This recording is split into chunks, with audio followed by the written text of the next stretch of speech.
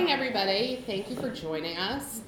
We're at the Board of Education Curriculum Committee meeting on January 29th, 2020 for the podcast. I know the rest of you know what the date is. This is Rachel Gilliar speaking.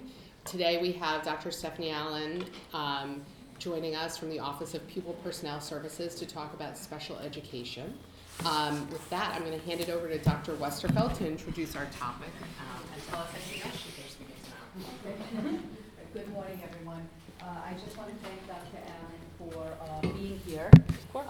Many of you, I'm sure, are aware to some extent of our special education programs, but she's not only going to go through the different offerings that we have from elementary through high school, but she's also going to talk about some changes and some new programming that we are looking to implement in the upcoming school year. So I will turn it over to you. Yes, thank you, Dr. Westerfeld. Hi, everybody. If everybody's okay, I'm going to sit. That's, rather we have a smaller group here today, so we'll just do kind of less formal. Thank you all for coming. I'm excited to, talk about my department and what we do and what we can offer, and then where we're going in the future. So it's really kind of an exciting time for us in PPS. I talk fast. That's the first thing. So if you ever need me to slow down, just say slow down. And if you have questions as we go, ask them. I definitely enjoy kind of the open conversation and dialogue that we might have from the slides and what I'll talk about. All right? So the way I kind of organize the presentation is, who are we? What do we do? What do we offer? How do you get there? And then, what's the exit plan from those services? What do we hope that it looks like for our students? So we'll start with, who are we? We are responsible, first it stands for Pupil Personnel Services, for those of you that don't know. We like acronyms also in my department, so I'm sure I'm going to slip up with some of them, but I tried to define them all. We do provide these services, special education services, Section 504 accommodations, and nursing services to the students in Port Washington. Right now, our administrative team is myself as the executive director. I have an assistant director who actually just joined us, Dale Bennett, she's here. And we have an associate administrator that many of you know also, Amity Howard-Reese. She's been with the district for a long time. Right now, we have about 930 students that are classified with IEPs, Individualized Education Programs. And then we have about another 265 students that are receive accommodations through Section 504. And I'm going to talk about those two in a little bit and the differences between the two. And again, I kind of give you just a breakdown of what the district is like. What do we have? We have 48 right now special ed teachers, 16 speech language pathologists, 12 and a half nurses, 11 psychologists, 8 clerical, and that's mostly down here in my office in PPS. We have 3 social workers and 1 teacher of the deaf. That's our actual district staff. We work with a lot of agencies also, which I'll cover that too. So what do we do? So we make sure that those IEPs that I mentioned before, individualized education programs, and our Section 504 plans are implemented correctly. That's really our primary responsibility. We want to make sure that our students are getting what they're supposed to be getting, and if a document says it, we want to make sure it's happening. Just to clarify, CSE is our Committee on Special Education, and CPSE is Committee on Preschool Special Education. Another part of our responsibility here in district is we oversee services for students beginning at the age of 3. So 3 through 5 in the preschool program prior to them coming in at school age, and that's when the CSE takes over. We oversee also the provision of the services through the various agencies, like I mentioned before. Those are things like OT, PT, behavior consultation, parent training. Over the last couple of years, we've gotten a little bit more into job coaching for some of our students. We have an assistive technology consultant that we work with, and also vision services. Vision services mostly come through BOCES, but we do have some students that receive those services as well. We also make sure that the services for students in other out-of-district programs are being implemented appropriately. Right now, we're working with about 40 different state-approved schools, both at the preschool level and at the school age level. Most of them are preschool schools. But we do have some school age students as well. Out of the 930 students, how many of them are out of district?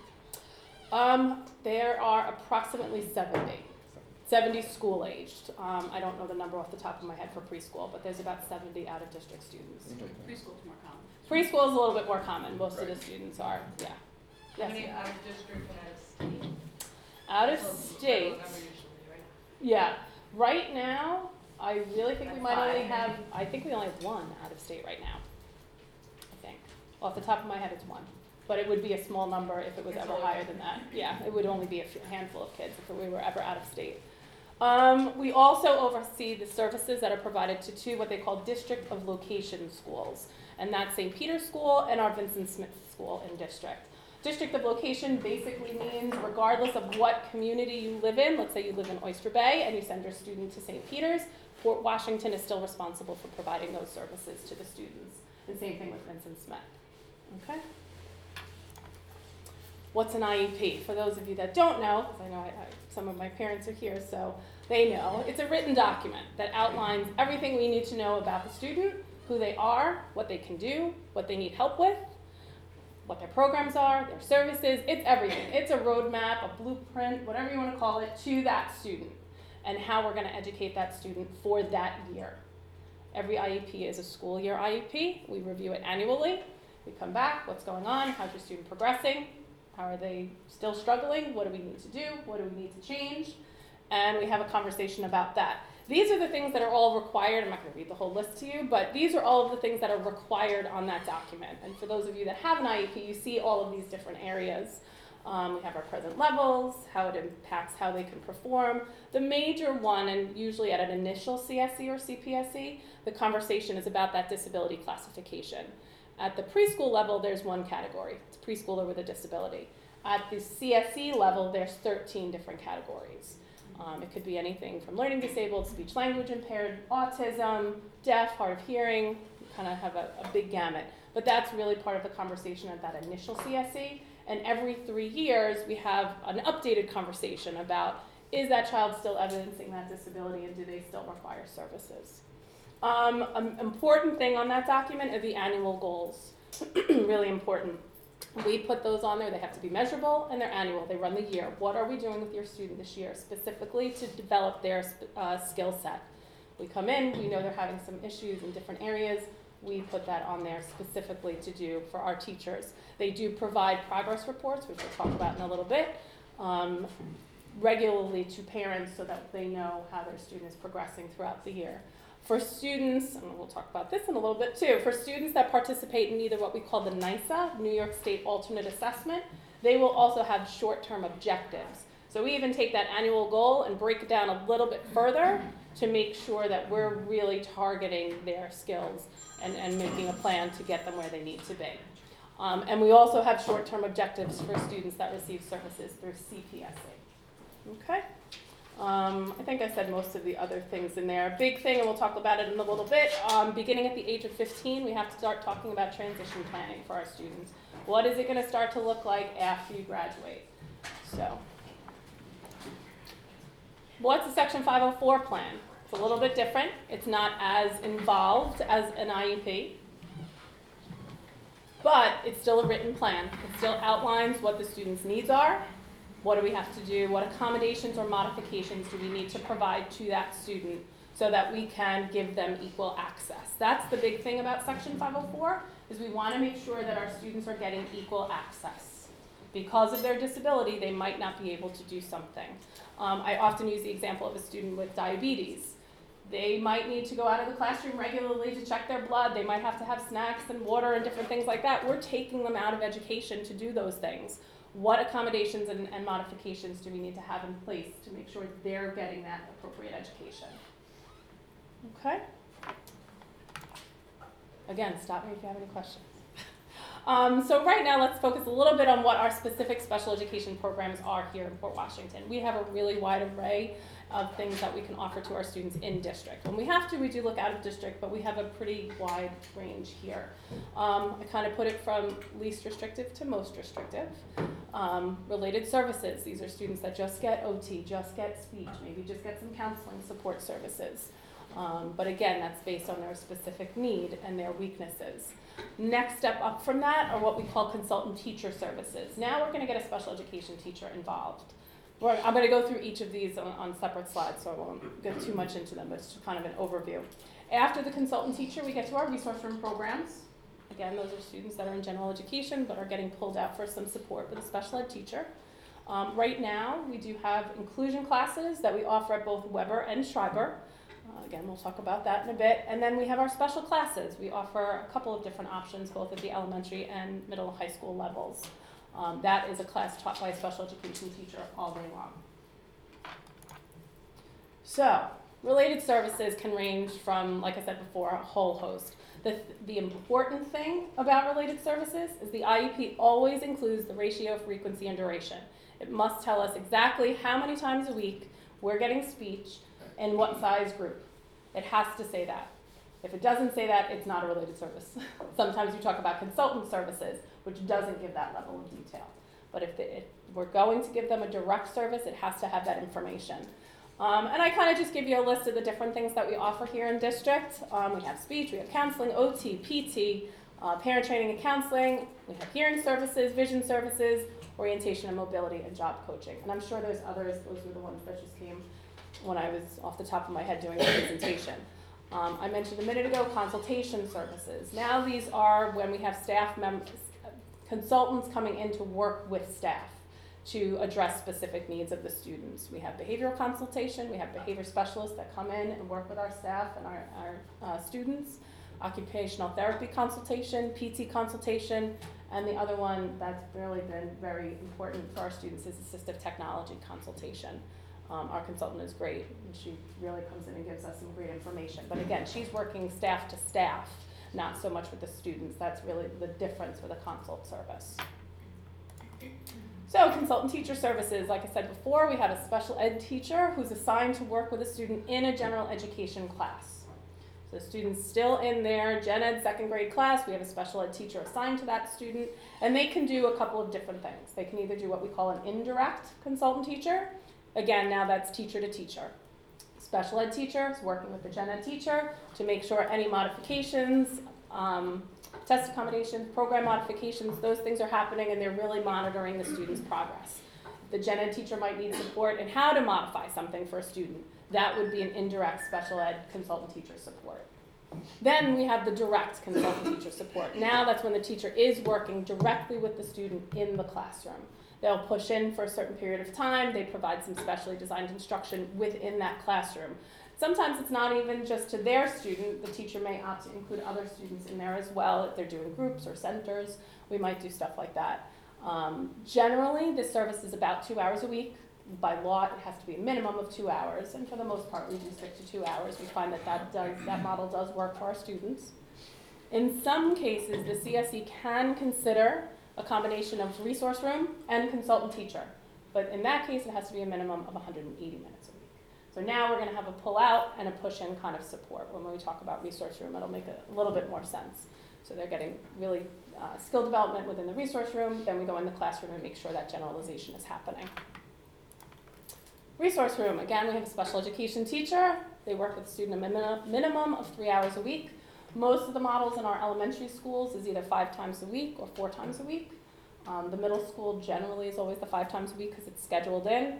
Schreiber, well, that's a whole other story because they're scheduled. Sometimes a combo of 2 or 3 and 4 times, it depends upon the student and the schedule. Again, these students are getting some specially designed instruction in groups that are no larger than 5.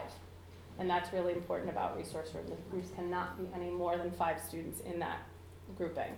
And it's usually for one period of the day. Groups are made of students with similar levels of academic, social, physical, and management. Those are the 4 main areas on an IEP when we talk about a student's functioning: social, physical, academic, and management. So when we put our groups together for resource room, we want them to be similar. They have similar needs, and the teacher can work on the same thing with all the students. The students also work as models for the other students within the group, so it really works out nicely. This special ed teacher looks at the IEP goals, obviously, and we make sure that that program is being implemented, make sure the program modifications are being implemented, testing accommodations are being implemented within the classroom. But they're also within the resource room, they're going to do some pre-teaching and reteaching, differentiated instruction for our students, even in those small groups. Other things that they would work on as it relates to the students' academic needs are study skills, organizational skills, and time management. Those seem to be popping up a little bit more often lately. Our integrated co-teaching services. Right now, we have, like I said before, at Weber and Schreiber, we offer the program. And again, we have that specially designed instruction for our group of students, both disabled students and non-disabled students within that same classroom, okay? The model that we have consists of one special education teacher and one general education teacher in the class at the same time. The special education teacher, however, he's still responsible for making sure those goals are being addressed and the IEP is being implemented appropriately. But those teachers co-plan, co-teach, and co-assess for the entire class. Can I ask a question? Sure. Does the special ed teacher follow the student from classroom to classroom to classroom? Because as you get into Schreiber, you have such different paths that all the kids take, so how does that? So at Weber, the answer is yes. They're assigned to one teacher. She goes to all of the 4 core classes, and then they have a backup study period with just the special education teacher. At Schreiber, they have different teachers. So they might have in science, it's a team of one teacher, and then they have a backup period with a different teacher. But they don't follow them around at Schreiber. And most of that is because it's so content heavy to have a special ed teacher know the content for all of those, because these are regions-bound classes. To have them know all of that information is a lot. And we want the students to get the benefit of the teacher. So for the integrated co-teach, Mm-hmm. just for the benefit, you would have, there's a science, and then there's a science special ed teacher in the room. Yes. And then if you went to the English class, it's an English and a different English special education teacher. Correct. And you may yet have another one for Correct. resource room time, so. Correct. Yes. How do they share the teaching with in the classroom that has kids of, kids that have special needs and kids that don't have those same special needs? How do the teachers go back and forth between them as they teach? There's a couple of different models that they use. There's the one teach, one float around the classroom. There's a co-teach. There's where they're both teaching. Sometimes we divide the room. Group work. So sometimes one teacher's with one group, another teacher's with the other group. Then there's a third independent group. So there's different models that they can use within the classes.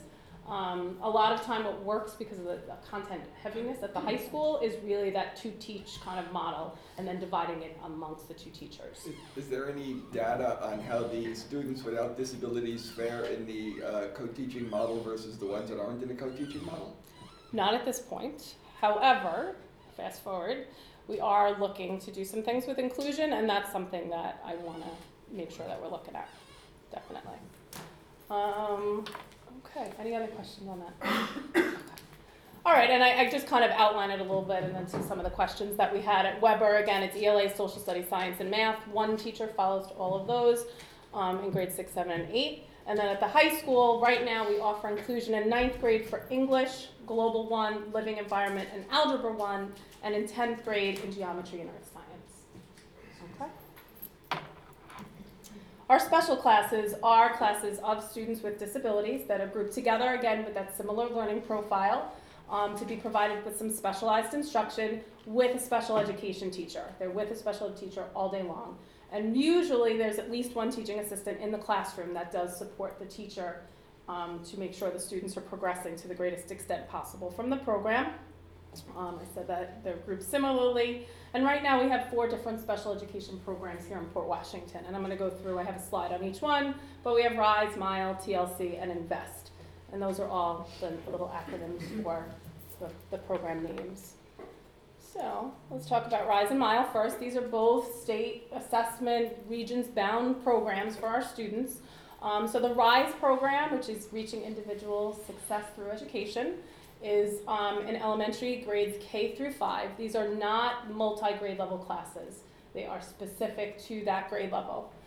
We have a teacher in each one of those grade levels. The ratio right now is a 12-1-1, meaning that there's no more than 12 students in that classroom, 1 special ed teacher, and 1 teaching assistant.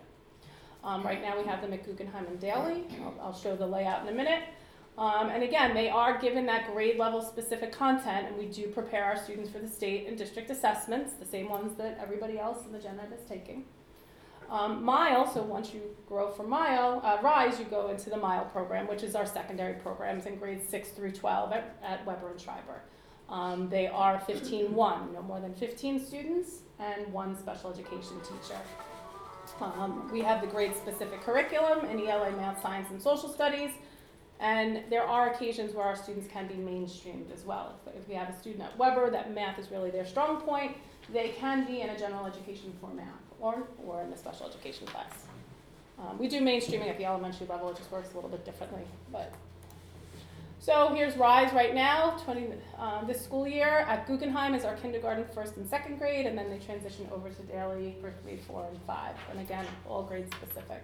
And those are, it doesn't matter what catchment area you're in, you go there. Correct, correct. Even if you are Salem is your home school, we transport you to one of these classes if you need it. And then at Mile at the secondary level, it's always confusing at the secondary level when I do the slide. At Weber, we do offer it in 6, 7, and 8. We have a teacher that teaches ELA, science, social studies, and math, 4 separate teachers. That teacher stays with the student over the entire time if they're in the Mile program at Weber. So one of our teachers does math 6, 7, and 8. One of our teachers does social studies 6, 7, and 8. And that's pretty consistent. And then we have a speech therapist that's dedicated to working with the students in the Mile program. She pushes in during both the ELA and social studies classes across those 3 grade levels. At Schreiber High School, it gets a little bit more complicated because of the content area and what they need to graduate. In 9th grade, we do have it in all 4 of the core subjects. These are, again, different teachers similar to Weber. If you're in science, you're going to have the same science teacher, 9, 10, and 11. The same social studies teacher, she does all of those classes, the same math teacher. I actually like that model because the teachers get to know the students very well and they get to know the curriculum really well. That lag time that we have in the beginning of the year of teachers getting to know their students, we're off and running at Weber and Schreiber because they know the kids already. It really is great. Our other special education program is TLC and Invest. TLC is Transitional Learning Class. That's down at our elementary level for students in K through 5th grade. The ratio of this class is an 8-1-2, no more than 8 students, 1 teacher, 2 teaching assistants. These are multi-grade level classes. Right now we only have 2. I have a slide for that too, but right now we only have 2 classes. They are multi-grade levels. We have a dedicated speech pathologist for this program. They're at Manor Haven and Guggenheim. And our curriculum consists really of functional academics and getting our students ready to participate in the New York State alternate assessment. So they are not taking the same assessments, the ELA or the math test, that the other students are. The New York State alternate assessment is aligned to those standards, but it does give these students an opportunity of showing what they've learned in a different way versus the traditional pencil and paper format. More of a portfolio. Yeah, it's more of a portfolio, and there's some computer-based components now that they've added. Invest is the secondary program to TLC, so when they move up to Weber, they go into this class. There's 1 class at Weber and 1 class at Schreiber. At Weber, it continues to be an 8-1-2, and at Schreiber, it's a 12-1-1.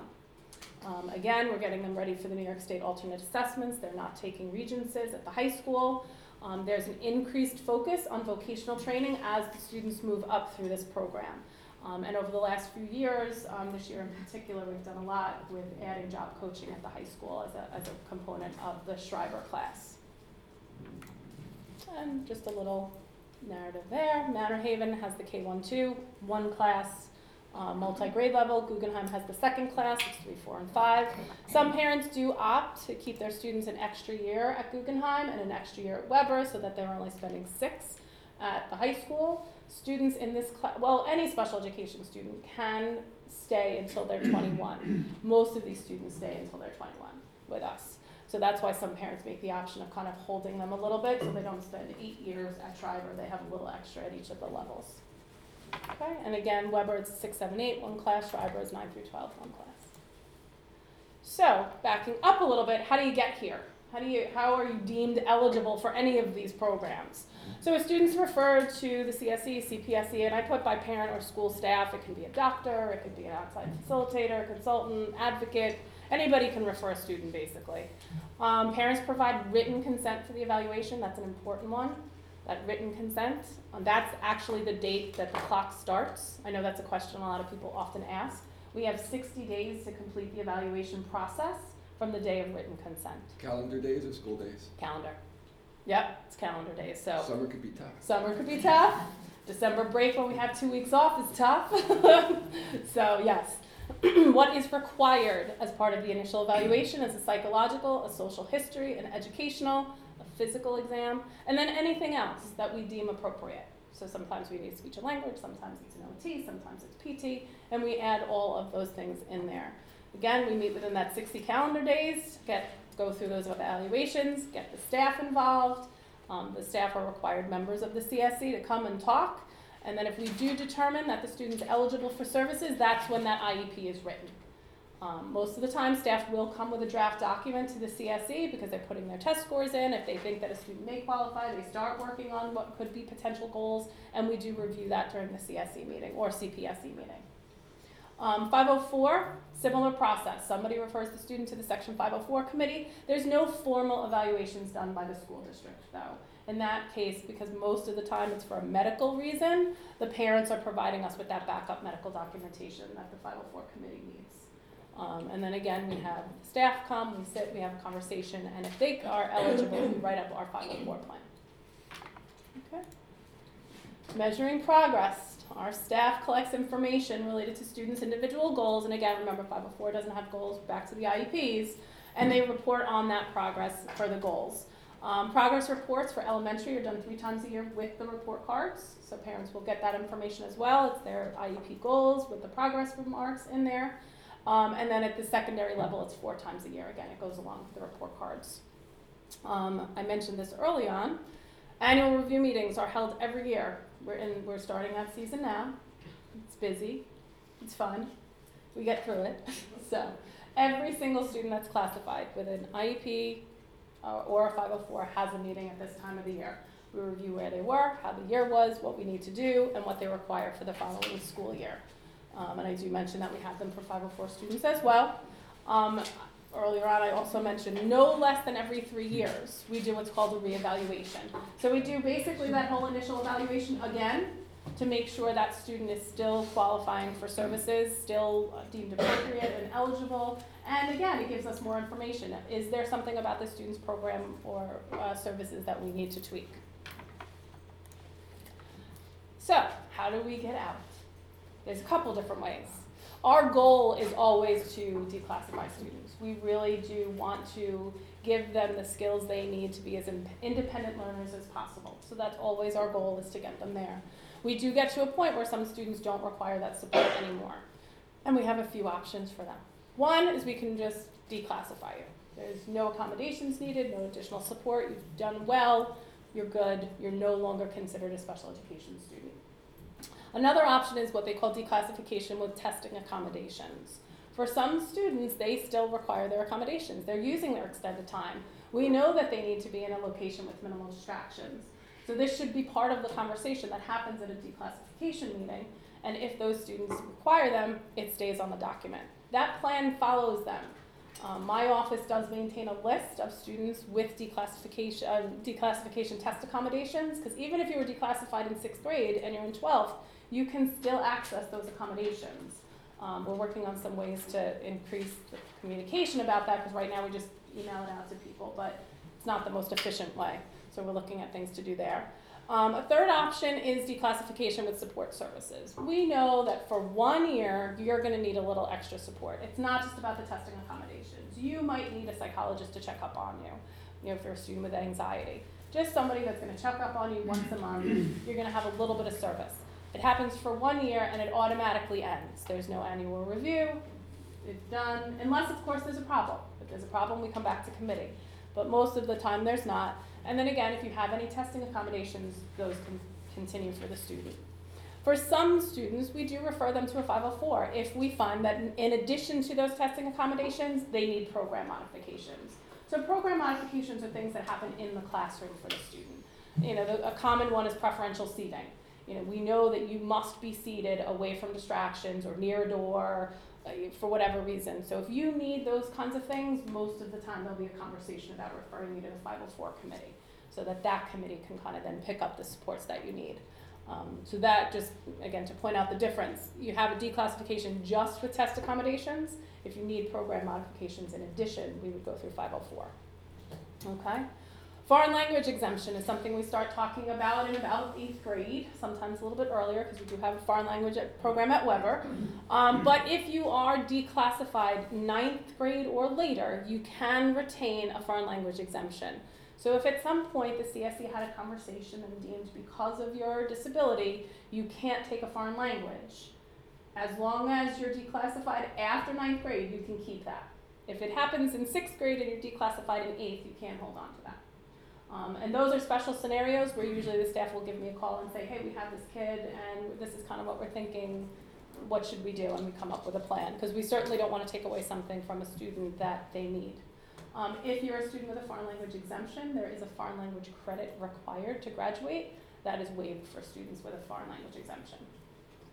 And we can declassify students at any point during the school year. The most common time that it happens is at annual review time, but sometimes we have those conversations in December. We just want to give them a half year, see how they're doing, and then it happens. But it really can happen at any point during a year.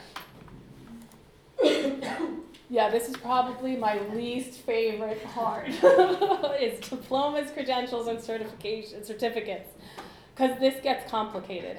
Very. We have a wonderful guidance department at our high school, and my special education chairperson, Christy McAleer, they know this stuff. It's amazing. So I rely heavily on them when this kind of conversation starts. But again, another way that we look at students exiting special education is through the graduation process.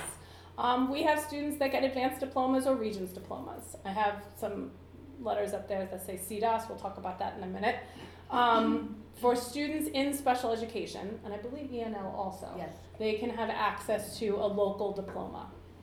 With the Regences, passing is 65 and above. You have to have a 65 or above on a Regents to pass that Regents exam. For students that are working towards a local diploma, they can get between a 55 and a 64, and it's still considered passing. Okay, that's considered our low pass safety net option for students, and that's for any classified student.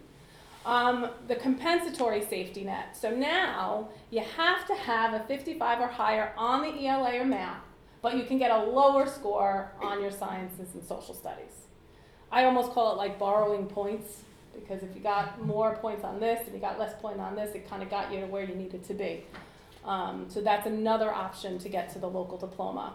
Another option that came out a few years back was the pathway option, what they call 4+1. So you have to have the 4 core areas, and then you can get a +1 in each of any of these other areas. Humanities, arts, STEM, low language, which is language other than English. CTE is career and technical education, and then our CDOS, which I'll talk about in a minute, career development and occupational studies. I told you we like acronyms especially. We're good at them. And then the last option that came out a couple of years ago is the superintendent's determination option. These are for students who are in a Regents-bound curriculum. They're passing their Regents classes, but we can't get to those other options. They just can't get that 45. You can't get the 55 on ELA, but they've shown over other ways that they have demonstrated mastery. And there's a process to go through where we can appeal, so to speak, the decision and potentially give a student a local diploma. It's not common. Most students do usually make it through with one of those other options for the local diploma. The CDOS is a credential. It's not a diploma, but it is an additional credential that you can get either with the local or the Regents diplomas or as a standalone. We do have some students that exit at 21 just with a CDOS, which stands for Career and Development and Occupational Studies. This really was designed to get our students ready for the world of work. They have to participate in 254 work-based learning hours that's supervised by a job coach. And then there's paperwork, an employability profile that is filled out by the employer, and then some follow-up paperwork on our end that shows that they did meet these specific career development standards. There's a whole list of standards for those students. So again, we're looking to get them ready for the world of work after leaving us. And the last one is our Skills and Achievement Commencement Credential. These are for those students that I mentioned earlier. Most of them participate in the New York State alternate, not most, all participate in the New York State alternate assessment. It took the place of, for those of you that remember, the old IEP diplomas, which really says that you met your IEP goals, you've done what you've needed to do, and you're ready for what comes next. It's a little bit different. Again, there are some standards that we do have to make sure our students are ready for. They have to fill out an exit summary that says, yes, the student has demonstrated mastery in each of these areas and they are ready to leave. Most of the students that get the stacked credential are 21 when they leave us. So is there anybody who gets thrown out at 21 who doesn't have any of those credentials? I haven't seen it. No, I haven't seen it. We've had students, unfortunately, that'll drop out, Right, yeah. but no, I haven't seen it. And that, to that point too, for students that do decide to drop out, they can come back. If they're a classified student, they have until 21 to get one of these.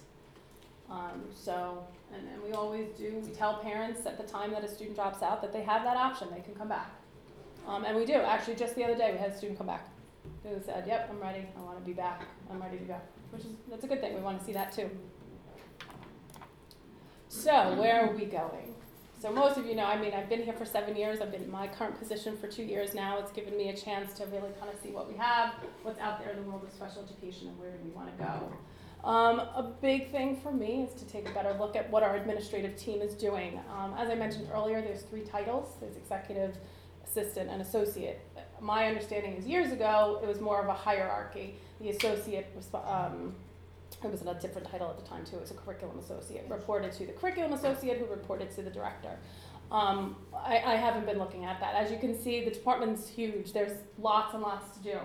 So over the last couple of years, I've realigned a little bit. Amity, who was strictly preschool, now is preschool through grade 2.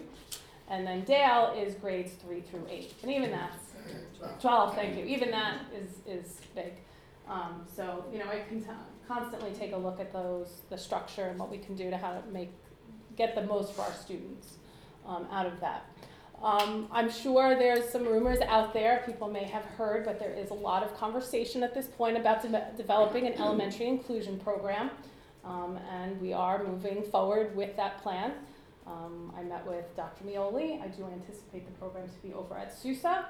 We've had some great conversations. I have a consultant in mind to work with, so we're really kind of moving forward. It's exciting. The staff is excited.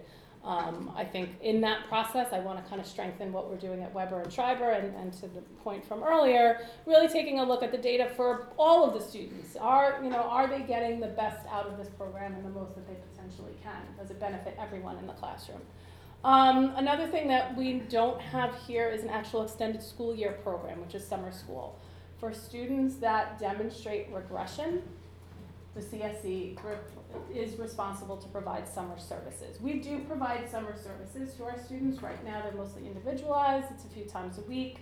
I'm looking to do more of a summer school program where the students come, there's social activities, there's the services that they would require, and really developing a program for the students to come to. We want to continue to develop our transition program. That's a lot of conversation that we have with the team up at Schreiber. Like I said, this year we have a job coach that does come in for, I think it's 2 hours a day. She takes the students out to various job locations. But again, want to continue to look at that for all of our students. Not all of our students are college bound.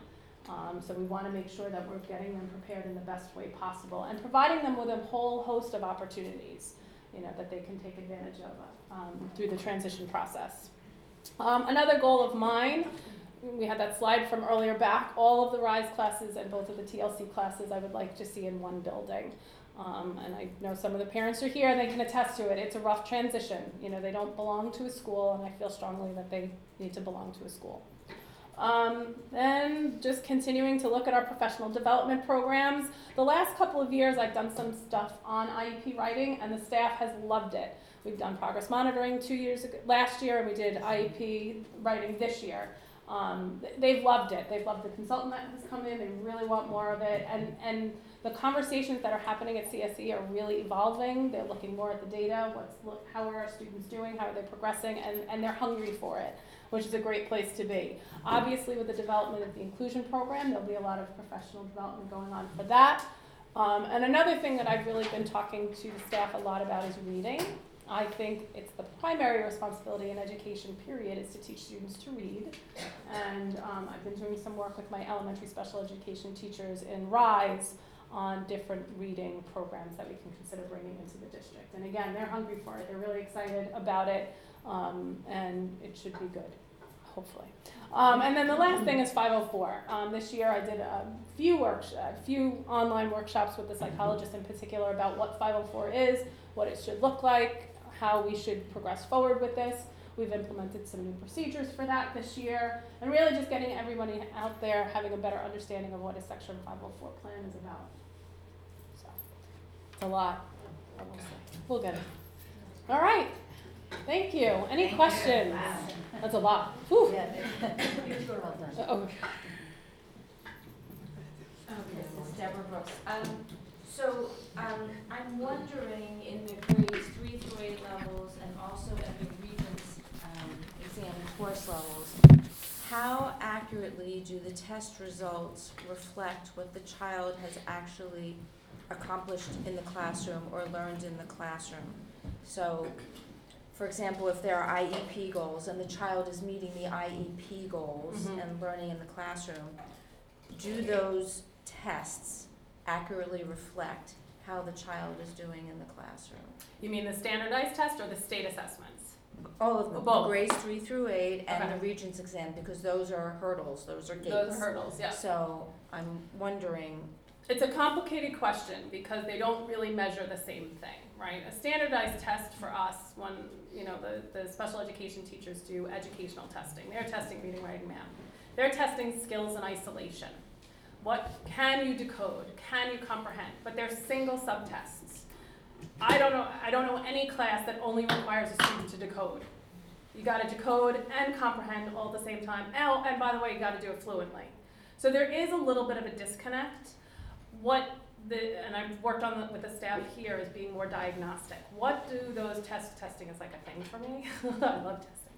What do those test scores mean? And how are we seeing in the classroom? And if we're not seeing it in the classroom, and we have this often, I'll have a student that'll come out with a reading comprehension score of 100, dead average. But the teacher will say that's not happening at all. Okay, how do we bridge that gap? Because that's the responsibility of the special ed teacher. We know they have a skill set. It's clear. It's not happening here. Let's make sure it happens. And that, to me, is where the goal comes in, so that we can make sure it's happening in the classroom. In terms of the state assessments, again, they're measuring what's happening in the classroom. So with accommodations, most of our students do perform well on those tests, both the Regents and the state assessments 3 through 8, but they are allowed to use their accommodations. And as long as we're seeing growth in the classroom, we do see some nice progress on that. And if we don't, that's another conversation for the CSE. What's going on? How can we make sure that we're getting students what they need to get? Do we need to give additional support? At the high school in particular, to your point, those are high stakes tests. There are students that do get additional support beyond just the special education classrooms or resource room to get them ready for the Regents and make sure they're getting where they need to be. Did that answer? somewhat. Okay. I guess the So short, th- short th- I- end is there's not a direct alignment Yeah. per se. Yeah. I just wanted, first of all, to thank you for, because this is in fact a very comprehensive presentation. And Thank for you. someone who hasn't had a child in the program, this is very good for me. I have a question though. You talked about your vision for the future and also sitting on the budget committee. My question to you is that your vision, and specifically when you talk about the inclusion classes at the elementary school and the summer school program extension, what are the cost implications of your vision for us? Like what would you, if you could, what would you get? Right, if I could, oh, I could get a lot. Inclusion obviously does require hiring teachers, so that there is a budgetary impact in that sense. We do get other grant funding through the special education office that I do plan to use for a lot of this. Summer school in particular is actually something we already get funding from the state for. So my hope is to, one, take a look at how much we're getting from the state now, and if I look at a program, I want to make sure that they're equivalent costs. A summer school program really shouldn't cost, a special education summer school program, I'll say, really shouldn't cost a district that much money, because we do get a lot of money back from the state to run that particular program. The downside of it is you're always getting the funding back after, Right. So it does sometimes run in the red, but we always do get some level of funding back. So, but with regards to the inclusion class, how many teachers are you looking to add? Over the course of 3 years, I'm looking at 6 teachers. 6 teachers Yeah, over 3 years. because I would want one in every grade level. So 2 teachers per year. 2 teachers per year, yes. Thank you. Stephanie, I think first a reminder for everybody, since we are on the podcast, try to identify yourself before you speak. This is Rachel Gilliar speaking. I think the addition of the ICT classes at the elementary level is going to be kind of a hot topic. Yes. Are you able to flesh that out for us a little bit more? Is there more detail yet? I know it's budget dependent and it's not completely done, but if you can tell a little bit more about the plan, I think probably that'll be helpful, and that probably a lot of people have questions about it. Sure. So my plan right now is over the course of 3 years to grow the program so that we're adding 2 teachers every year. The plan right now is to look at 2nd and 3rd grade in particular. So students currently in 1st and 2nd, that would be going 2nd, 3rd next year.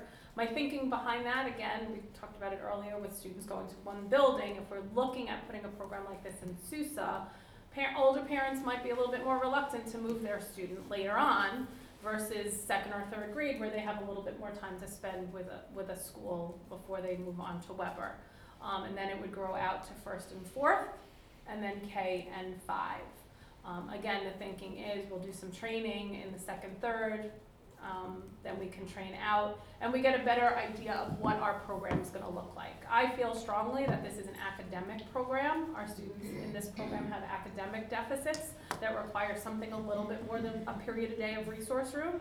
They need it throughout the course of the school day. So in that, we want to make sure that we're providing that training, getting staff ready, and having the best opportunities for our students. What we also have to look at, obviously there could be potential transportation piece of this. Robin does an amazing job of getting everybody where they need to be. So, she's been looped in, but now that we have a better idea of where it's going, I'll have more conversations with her. Another area we'll have to keep an eye on is speech and psychology. Right now at Sousa, there's 2 speech therapists and 1 psychologist. If we're looking at adding essentially a program across 6 grade levels, there could be some impacts over that. But we won't really know that until the program continues to grow a little bit more. I'm also looking at strengthening up what we're doing at Weber and Schreiber through the process with the consultant as well to kind of make it a continuous program. So at Sousa currently, you have probably 4 to 5 classes depending on the cohort per grade level. Would that increase the number of classes per grade level? Or would you be working within the same number of classes and ranging? Which I guess an additional question that adds to that is how many children are we talking about taking from the other 4 elementary schools to come to Sousa, and how many of them are already at Sousa? Correct. Do you have a sense for that already? Sort of. So the secondary, yes. So part 1, I look at about 7 students for the class. The way inclusion should work in the perfect model is 1/3 of the class. So roughly saying, you have 24 students in a class, 7, 8 is really the top of where you want to be. So in speaking with Dr. Mioli, it would not at this point require any additional general education sections. He can absorb 7 more students, even if and none of them come from Sousa without an issue. I did meet with the psychologist the other day to get a sense of who would be potential candidates, and I have a little from every building. So the process that has worked right now for Weber, and I'm going to use the same model, is we have a team of people that come down, do an observation of each of the students, and identify what's our best functional grouping of students. Because again, we still have that mandate that they should all be appropriate to each other and similar needs, similar skills. And so we want to put together that functional grouping for the students. Okay. Yeah. First, Larry Greenstein, first I'll ask you, is there any potential savings in the inclusion model from students who may not need to be referred to out-of-district placements, or are these all kids who would be staying within our district? At this point, it's mostly going to be students within the district, but we are looking at the students who currently have individualized support of an EA or a TA for academic reasons. So that there might be a piece of that. I think, I'm trying to think, off the top of my head, I believe maybe all of the recommended students except 1 does have a TA or an EA attached to them. So if they went into the inclusion program, and this is something I feel strongly about, If they require that kind of individualist support all the time, they're really not an appropriate inclusion candidate. Right. They need to be able to function independently. You don't want 8 TAs in the room. No. We don't want any TAs in the room because, they should be able to function independently. The teacher's gonna make sure that we're doing what we need to do for the student, so. So, there are, you said 930 students with IEPs. 70 of them are out of district, so that's 860 students. 48 teachers is a ratio of about 18 students per teacher. Is that appropriate, or would you like to have more? I'd always like to have more. In fairness though, that remaining 800-ish includes about 200 CPSE students. So then we're down to 650-ish in district. That starts making more, okay. Yes, good, yes, okay. that does. So that's our kind of comprehensive pre-K through 12, 930 students. Right, because I was gonna say our gen ed is around 20 and then you're. Right, we're at So 18, right. it didn't seem to make sense, okay, Yeah. good. So you're responsible for social work and psychology, Yes, but not guidance, is that correct? that is correct. Okay, who is in the past, our 504 director has been from guidance, is that still the case? No. No, okay, good. So now, because I It's all always me. thought, No. I always thought that that was a little bit of a problem, and you're sort of in charge of it, but you're not in charge of it. Correct. So, okay, Yeah. good. So Yeah. I'm glad that's taken care of. Yep. I'm sorry, it's another thing you No. have to do. It's okay. I did it in my previous district, so a lot of Okay. districts use that model, and it does tie together the way it's supposed to. Okay, two more questions. Mhm. My son is 27 now, Yes. so this is all very old, but at that point, somebody would be recommended for a speech 3 times a week, Mhm. and between meetings and sickness and everything else, they might go 3 weeks without having actually a session. Yes. So what monitoring is there in place to make sure that these services are provided, and then are there makeup services if they aren't provided, et cetera? Yeah, so one of the things that I did when I took over for Leslie and Nesta, who retired, was put a model in place where all of our elementary meetings are held on Tuesdays, and all of our secondary meetings are held on Thursdays. Now, of course, this goes out the window at annual review time, but the teachers can then schedule themselves appropriately, knowing that Tuesday is gonna be a day that I might have meetings. So I might not schedule as many students that day, or if I don't have meetings, then I can use it to make sure that I can do makeups for the student I've had to miss. The feedback from the staff has really been positive about that. They know when the meetings are. Another thing that we've been doing is instead of, because this would also take away from student time, is at the secondary level, we go to the buildings for the meetings. So now the staff isn't traveling back and forth and then canceling another class because now they have to find a parking spot here or over at Schreiber, which, is not always fun. So that gives them, again, more time to be where they need to be. And again, the feedback from the staff has been that, they're not finding they need to cancel as many. Well, that sounds great. My last question is, what are our outcome numbers in terms of Regents diplomas, local diplomas, CDOS, and certificates? You might not have. I don't have it off the top of my head. But do you have rough percentages of how the students play out?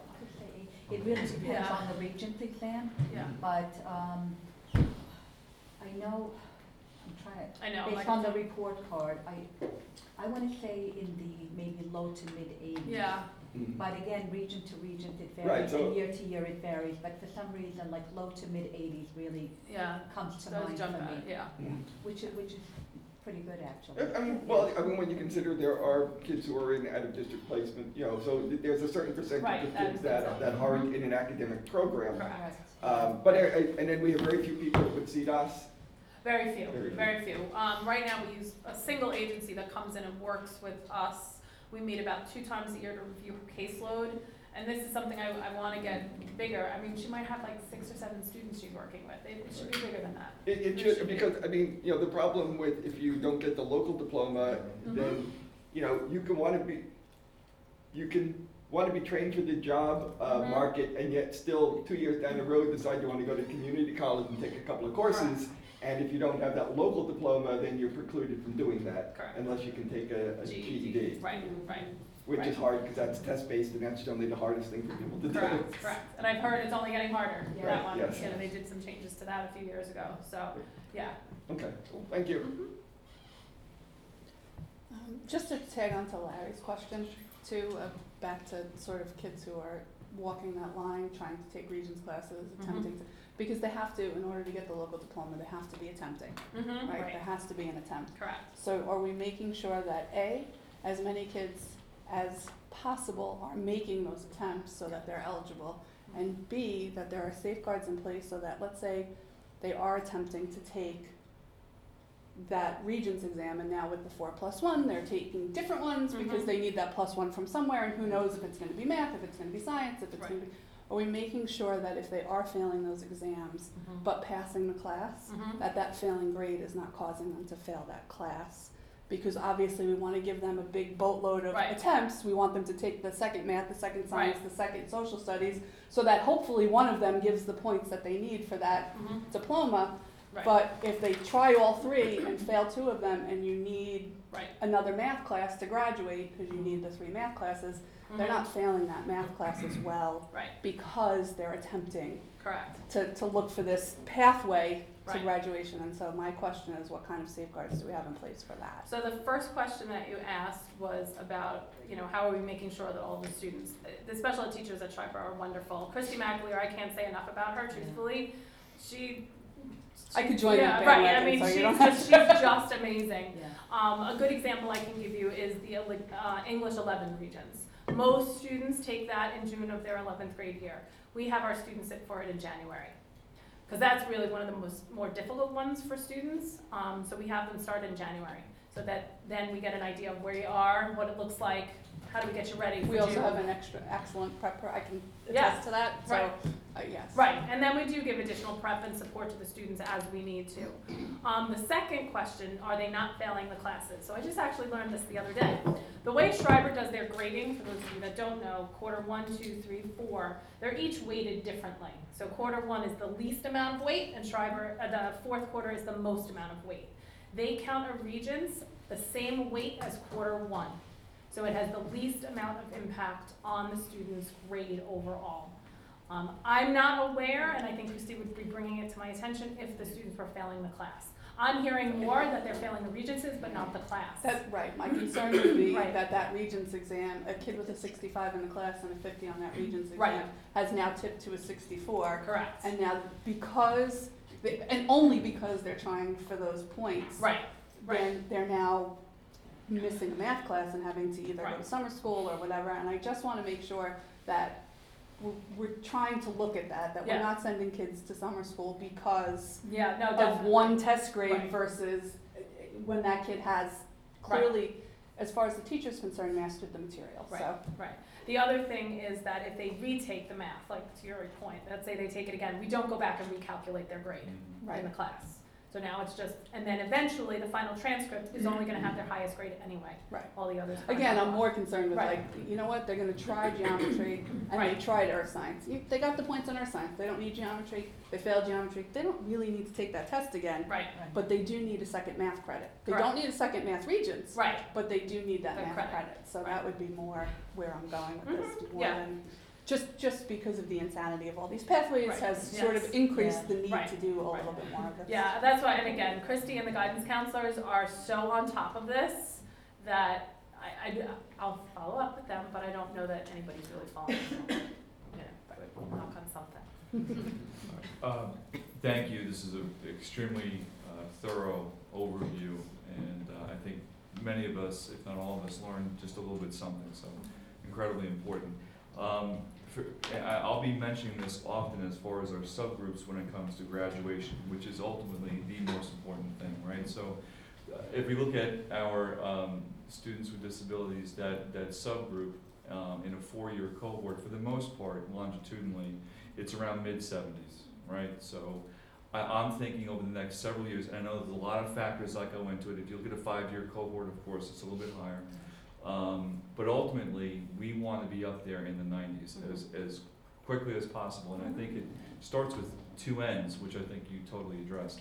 One is, how do we strengthen when students enter school and while they are here in our elementary years, which I think why this ICT component is incredibly important. So I'm really thankful to see that we're moving in that direction.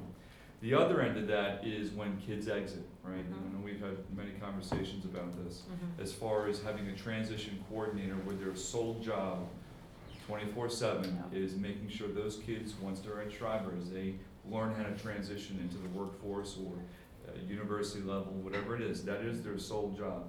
And so I know over the next several years, that is something we will look to budget. And when we talk about budget, it doesn't mean that, if we're talking about adding ICT teachers or a transition coordinator, Right. it doesn't mean we're gonna keep adding to the budget. It means at some point we have to look at our budget and then possibly remove things that we feel are either no longer effective or we can recalibrate in some ways. I think it's important to balance those scales.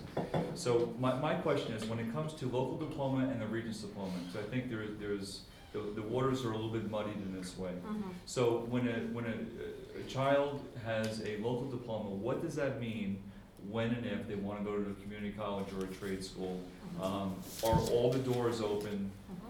What does that entail? Because I think back in the day, right, there was a general diploma in New York State, right, and then there was a Regents, and you were fine either way. Right. All right, so maybe if you wouldn't mind, maybe just unpack that a little bit. Sure. That would be great. Sure, so, New York happens to be, one of 2 states at this point that has the Regents and the Regents diploma.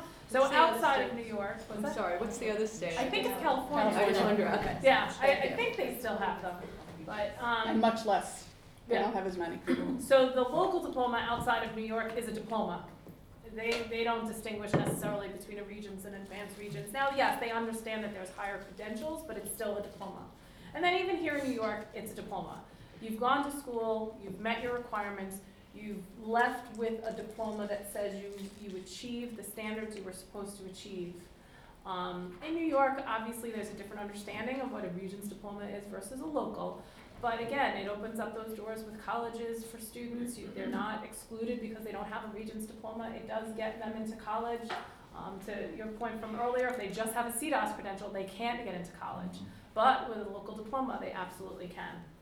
So, Thank you. yeah. Why don't we move on to questions from the community? I have a question. Oh, okay, sorry. No, Nora. sorry. And- Just a question on the special classes. Yes. Rise to mile, the ratio of students to teacher goes up, obviously. Yes. Likewise, TLC to invest. Mhm. Again, it's like a 20% more kids in the class, really. Mhm. Is that due to financial constraints, or is there some kind of academic benefit, or what's the motivation for that, or the rationale for that? The students don't require the same direct hands-on instruction as they do at the elementary level, and because we're moving more to that vocational world of post-secondary post-secondary types of activities, we work more on getting them to be independent, and they really can function in the larger groups. So yeah, it hasn't been a problem. Deborah Brooks, for the record. You mentioned at the very beginning that the district is responsible for educating children with special needs who attend the private schools. Yes. Did I understand that correctly? And so, how does that, so the district pays for this as well? We We pay. provide the personnel and we pay for it, or? Are you talking about the kids, so there's 2 kinds, like the state-approved schools, or do you mean the district of vocation schools of St. Peter's and Vincent Smith? I think that's what you're talking about, Yes, right? the latter. Okay, so, yes, we provide the services. However, the New York State allows for a funding mechanism that if you are a student that lives in Oyster Bay, Port Washington is able to provide the service, but we're also able to build back Oyster Bay for that student. Okay, so that works the same way that when Port Washington sends a student to another district, Port Washington Pays pays that, for yes. that student who resides within the district but is educated outside the district. And so Yes. it works in reverse. Correct, correct. And we only pay for the related services, correct? Correct. We don't pay the tuition. Right. We just pay for the speech and the OT and the PT and everything else. Right, right, just the services. Moving on, and just a reminder to identify yourself for the podcast, please. Hi, Kara Christopher Adams. I just had a question about the inclusion class. I know we're saying that it's gonna potentially be at Sousa, and that you bus kids from the other schools Mhm. in. How, is this something that you're looking for, to open it up to the other schools eventually? Or is it solely gonna be at Sousa? And the question I have about it is, one, how, you kind of touched on how you're gonna pick the kids that is gonna be, but to your point about the RISE program and the kids being transitioned from school to school, not kind of having a homeschool, The question is, if you're picking a Salem student in second grade to go to Sousa, Mhm. now that's kind of a similar feeling. As a parent of a child in the RISE program, I can kind of speak to what that transition was, what it feels like for that child to not be in the homeschool if there are other kids. Right. And from a parent perspective, some people they kind of are a little secretive of my child gets services. So how do you pick that kid? Now you are calling that student out. They are knowing that they're a Salem-bound student who's now going to Sousa. Now everybody knows that they're in that co-teaching class because of the special ed. Because you're not bringing kids from the gen ed perspective into that Sousa classroom. So really any out of school child, everybody else knows. And some parents, it doesn't matter, but some parents it really does matter. Right. How are you addressing that? And so that's where I'm kind of wondering, will you bring it to the other schools? Mhm. I know financially you have to do it this way, but. I think, so the first question's a little bit easier. It depends, let's see how the program grows, where it goes, what the data is showing us about the effectiveness of the program, because that's something, in meeting with the consultant the other day, I really want to take a look at. If it's something that the demand is there and it needs to go to other buildings, we'll take a look at how we can do that. So it's not outside the realm of possibility for me if that's what the information is showing to us. The secondary piece, actually, Dr. Meoli and I have talked about a bunch of times. About that component, and you said it, from living it. Our concern with starting it is kindergarten is we don't really know the kindergartners. They're CPSE students, we know them, but we don't know them and what it's gonna look like. And it makes it difficult to grow a program in kindergarten. Obviously, it's an optional program, we're not gonna make anybody go. I do think that the excitement in the community in general, at least what I'm hearing, there might not be as much concern with that for parents. Once the students are in the building and in the program, the teacher's responsibility does become making them part of that Sousa community and not highlighting that they went to Salem or anywhere else. But that is definitely something that Dr. Meoli and I have talked about and really want to speak more to the HSAs about and just getting more support for them. Two questions. One is the special ed students in the inclusion class are going to remain static. They're going to stay in the program until they no longer need the service. Correct. Are the gen ed students going to rotate, or is the same ed, if a gen ed student is put in that class in second grade, they get the benefit of it through fifth grade?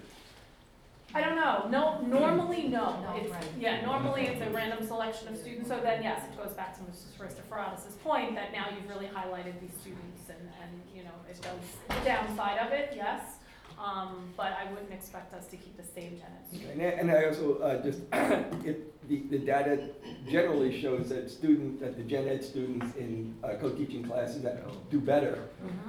So that's only going to be available to Sousa students, which creates a slight inequity across the district. So Right. if we can expand it out more, or Right. take away some of that stigma by busing some of the gen ed students as well, and sort of bringing it up, that would sort of Thought. might work. Right. Dr. Meoli did share with us that years ago when he had the program there, yes, first he had the general education parents that didn't want them, and then they were fighting to get in there. So we do expect that to happen again. Yeah. Yeah, I was just going, real quick, you bring up really good points. I Yeah. think there are things, and I'm a parent who has a child in an inclusion program in a different district. So I totally get from a parent perspective. I think the things that we can control over time is some of the nuances that you brought up in the first part of your question.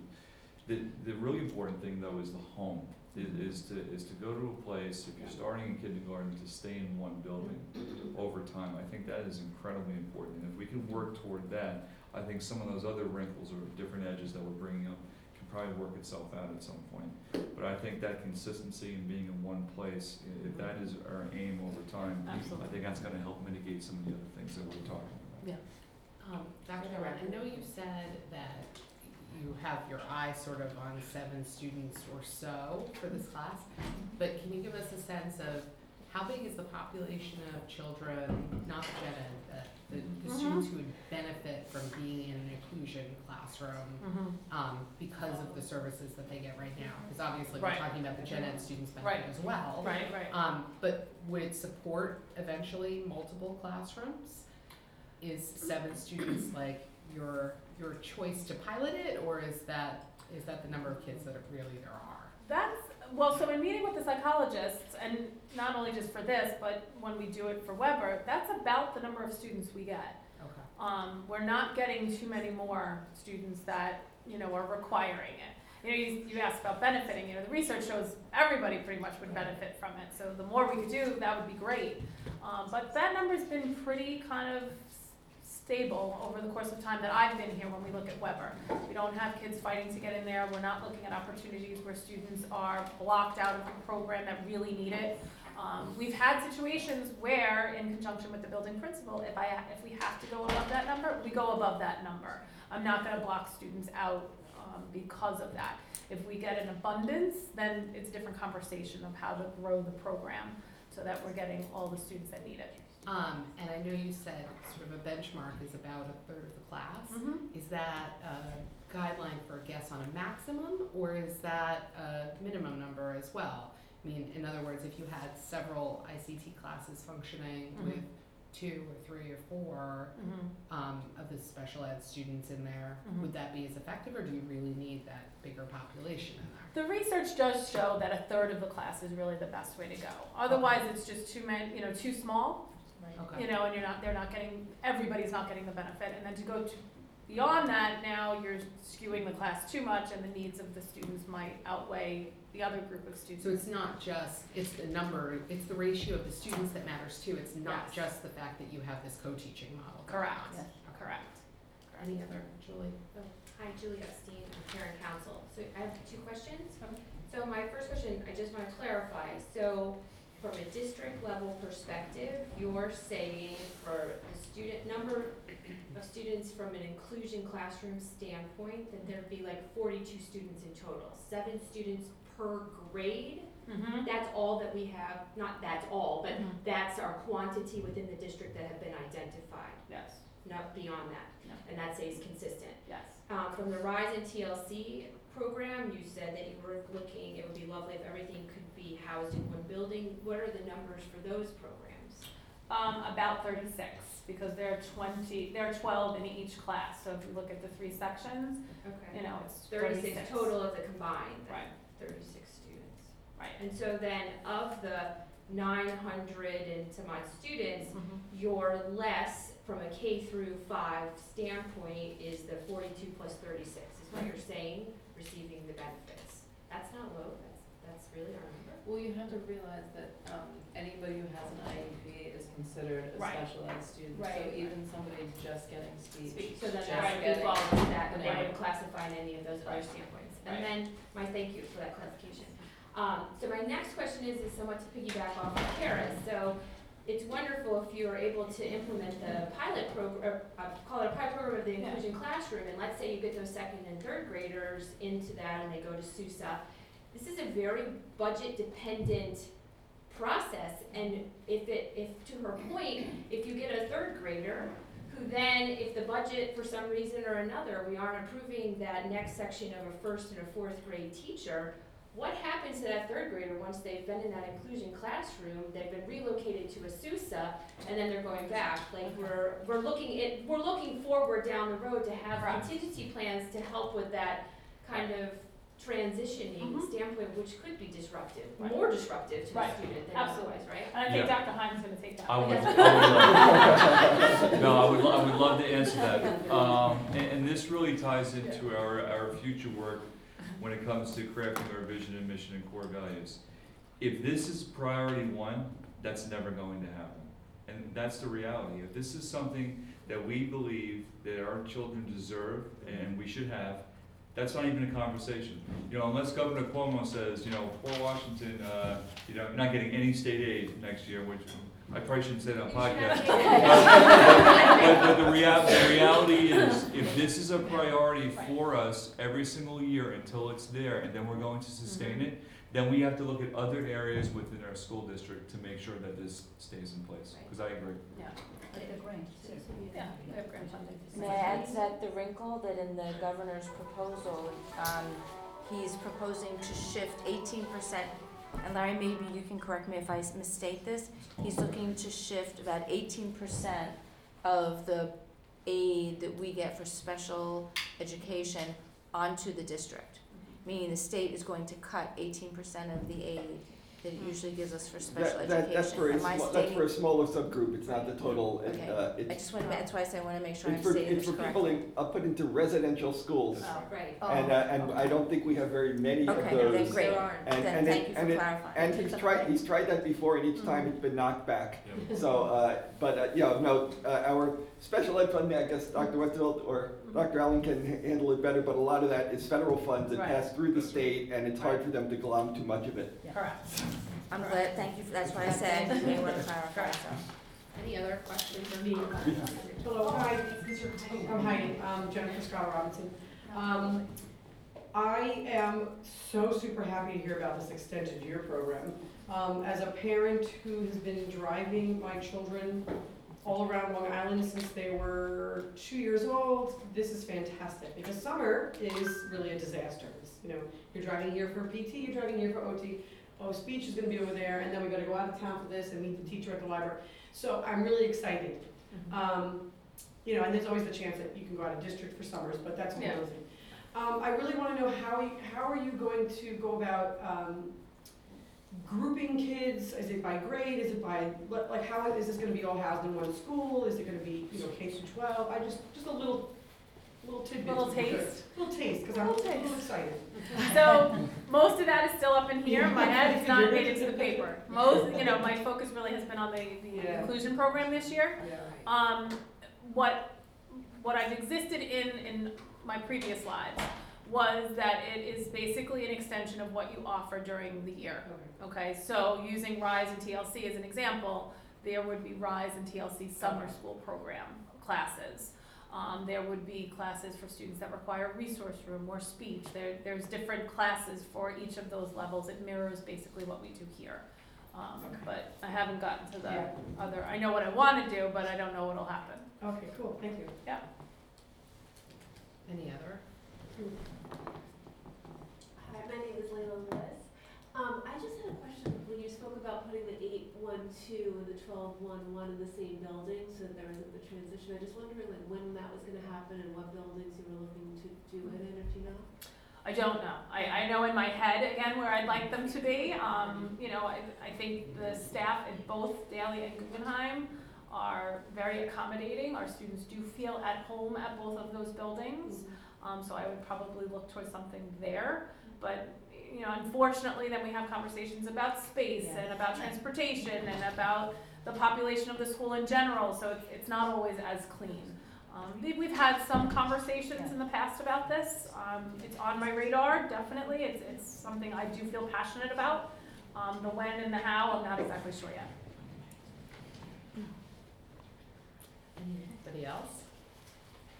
Go ahead. I'm just really curious about the CDAS certificate. Are those students getting specific career training? Like, is there a handful of careers that they're being trained in, or is it sort of a wide range based on whatever their interests are? It's pretty specific, but it's based on their interests. So right now, the consultant that we have comes in, she meets with the students, she finds out what they do, what they like, what they want to know more about. She seeks out opportunities for them. In some cases, the students might even already have a job, and it might be in an area that they're really, you know, interested in.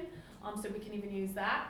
And then she works on securing placements and sites and getting the students there, and it kind of rolls from there. But it is driven by their interests first. So there's not like, there's not sort of a handful of sorts of careers that we are producing?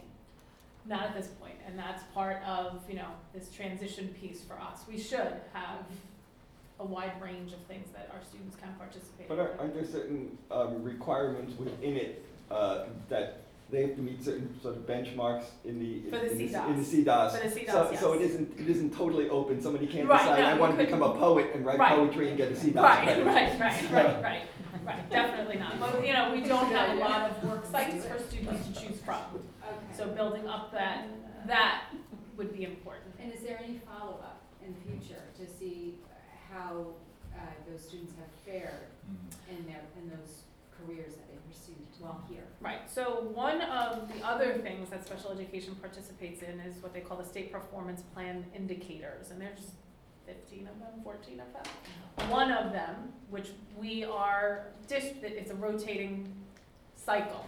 Every 6 years, a district has to re-report on the same one. So they're monitoring this data across the state, but what districts are responsible for differs every year. One of those indicators is specific to that. So every 6 years, we participate in a study. I want to say it's through Potsdam College, but I could be wrong. It's one of the colleges. They get a list from us of all of our graduates from the previous year, what their post-secondary plans were, what we have. We send out consents, and they will interview our graduates. And then we get feedback from the state in terms of how our students are doing. Are we really preparing them for what we say we're preparing them for? So that's every 6 years. Thank you. Yep. Anybody else? I have one more weird question, like Columbo, just one more. I'm wondering with our students who are declassified, what's the classification, if there is a typical classification that is more often declassified than others? So I'm just wondering what that would be with the myriad of classifications that we have. Based on the just basic conversations I'm having, Yeah. I'm gonna say that it's more of our speech language impaired and our other health impaired students. Yeah, You know, those are gonna be the two biggies that we do it with. got it, thank you. Thank you so much. You're welcome. Thank Thank you. That Thanks was for having really me. fantastic. Thank you.